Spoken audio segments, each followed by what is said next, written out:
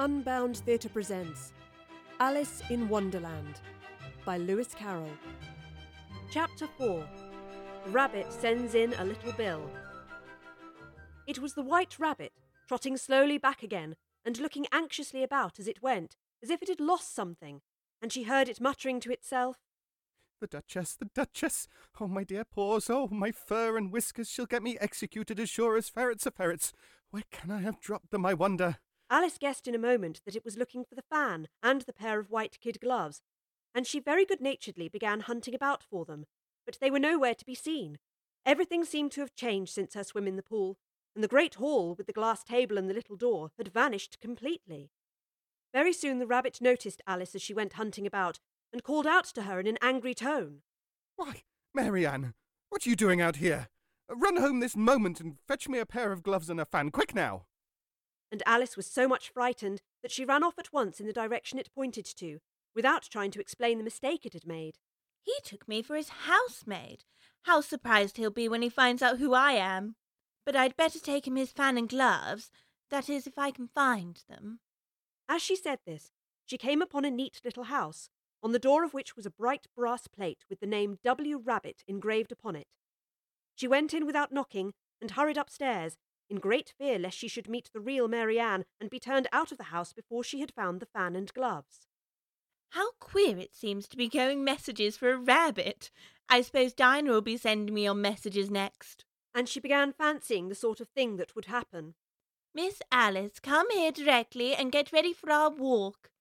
Coming in a minute, nurse. But I've got to see that the mouse doesn't get out.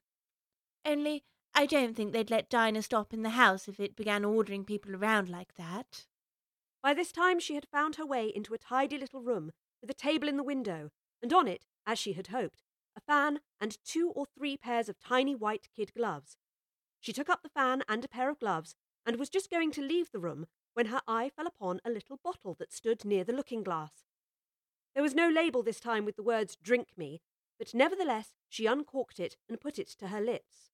I know something interesting is sure to happen whenever I eat or drink anything, so I'll just see what this bottle does.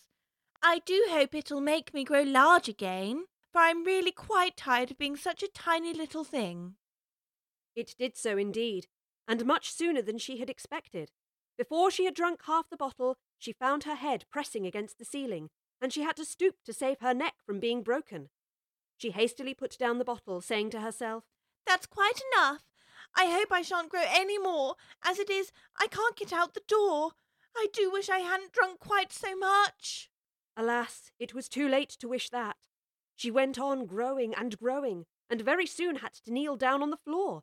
In another minute there was not even room for this, and she tried the effect of lying down with one elbow against the door and the other arm curled around her head.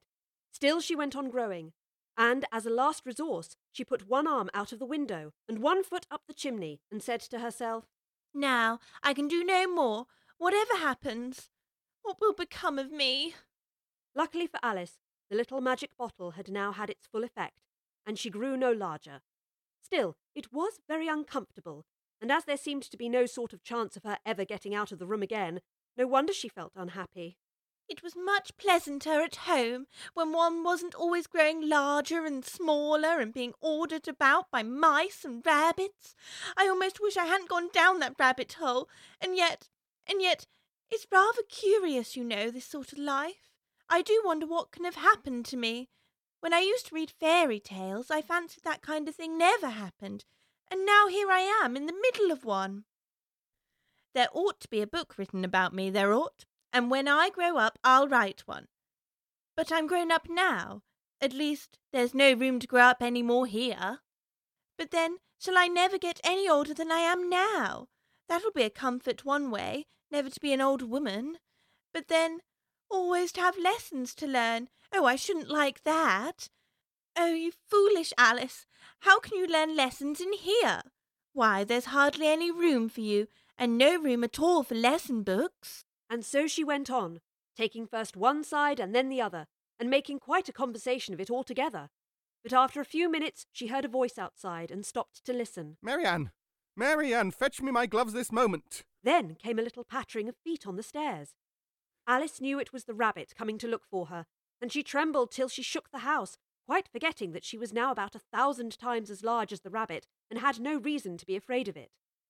Presently the rabbit came up to the door and tried to open it, but as the door opened inwards and Alice's elbow was pressed hard against it, that attempt proved a failure. Alice heard it say to itself, "Then I'll go round and get in at the window." That you won't, thought Alice, and after waiting till she fancied she heard the rabbit just under the window, she suddenly spread out her hand and made a snatch in the air. She did not get hold of anything, but she heard a little shriek and a fall and a crash of broken glass, from which she concluded that it was just possible it had fallen into a cucumber frame, or something of the sort. Next came an angry voice, the rabbit's. "Pat! Pat! Where are you?" And then a voice she had never heard before. Sure then, I'm here, digging for apples, your honour. Digging for apples, indeed. Here, come and help me out of this. Now tell me, Pat, what's that in the window? Sure, it's an arm, your honour. An arm, you goose! Whoever saw one that size? Why, it fills the whole window. Sure it does, your honour, but it's an arm for all that. Well, it's got no business there, at any rate. Go and take it away. There was a long silence after this, and Alice could only hear whispers now and then, such as, Sure, I don't like it, your honour. At all. Do as I tell you, you coward. and at last she spread out her hand again and made another snatch in the air. This time there were 2 little shrieks and more sounds of broken glass. what a number of cucumber frames there must be. I wonder what they'll do next. As for pulling me out the window, I only wish they could. I'm sure I don't want to stay in here any longer. She waited for some time without hearing anything more. At last came a rumbling of little cartwheels and the sound of a good many voices all talking together. She made out the words, Where's the other ladder? Why, I hadn't to bring one. Bill's got the other. Bill, fetch it here, lad.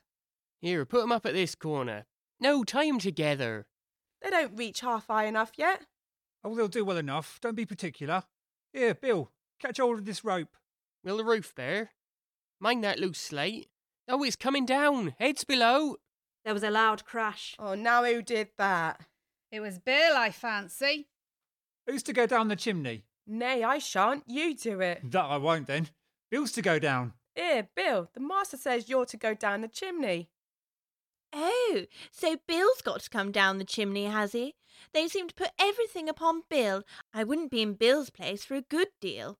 This fireplace is narrow, to be sure, but I think I can kick a little. She drew her foot as far down the chimney as she could, and waited till she heard a little animal, she couldn't guess what sort it was, scratching and scrambling about in the chimney close above her. Then, saying to herself, This is Bill. she gave one sharp kick and waited to see what would happen next.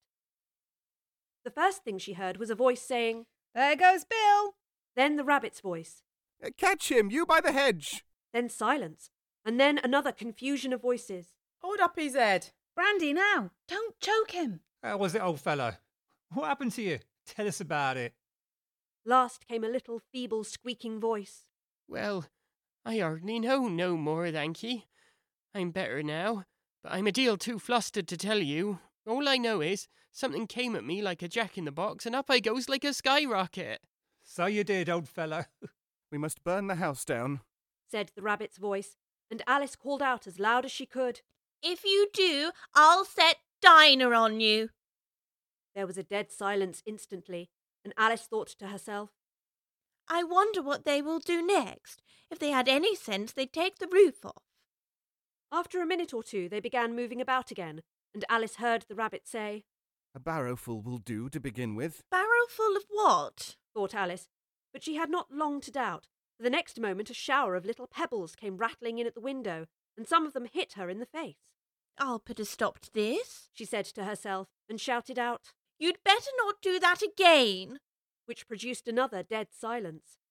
Alice noticed with some surprise that the pebbles were all turning into little cakes as they lay on the floor, and a bright idea came into her head. If I eat one of these cakes, it's sure to make some change in my size, and it can't possibly make me larger. It must make me smaller, I suppose. So she swallowed one of the cakes, and was delighted to find that she began shrinking directly. As soon as she was small enough to get through the door, she ran out of the house and found quite a crowd of little animals and birds waiting outside. The poor little lizard, Bill, was in the middle, being held up by 2 guinea pigs, who were giving it something out of a bottle. They all made a rush at Alice the moment she appeared, but she ran off as hard as she could, and soon found herself safe in a thick wood. The first thing I've got to do is grow to my right size again, and the second thing is to find my way to that lovely garden. I think that will be the best plan. It sounded an excellent plan, no doubt, and very neatly and simply arranged.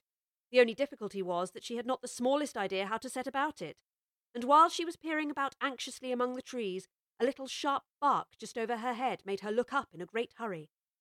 An enormous puppy was looking down at her with large round eyes and feebly stretching out one paw, trying to touch her. Poor little thing, said Alice in a coaxing voice, and she tried hard to whistle to it, but she was terribly frightened all the time at the thought that it might be hungry, in which case it would be very likely to eat her up in spite of all of her coaxing. Hardly knowing what she did, she picked up a little bit of stick and held it out to the puppy, whereupon the puppy jumped into the air off all of its feet at once with a yelp of delight and rushed at the stick and made believe to worry it.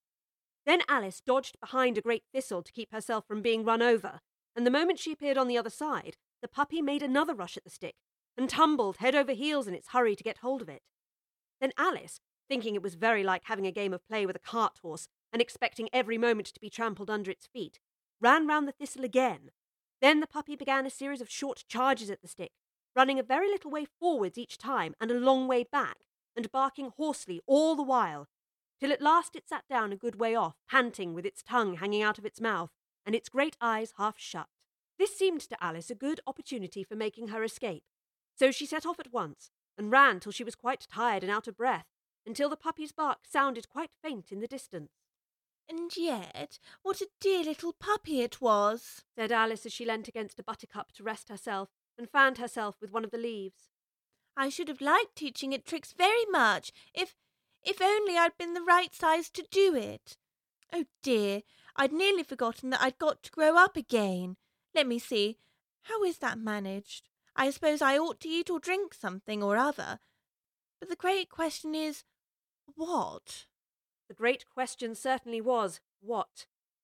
Alice looked all around her at the flowers and at the blades of grass, but she did not see anything that looked like the right thing to eat or drink under the circumstances. There was a large mushroom growing near her, about the same height as herself, and when she had looked under it, and on both sides of it, and behind it, it occurred to her that she might as well look and see what was on the top of it. She stretched herself up on tiptoe and peeped over the edge of the mushroom, and her eyes immediately met those of a large caterpillar that was sitting on the top with its arms folded, quietly smoking a long hookah, and taking not the smallest notice of her or of anything else.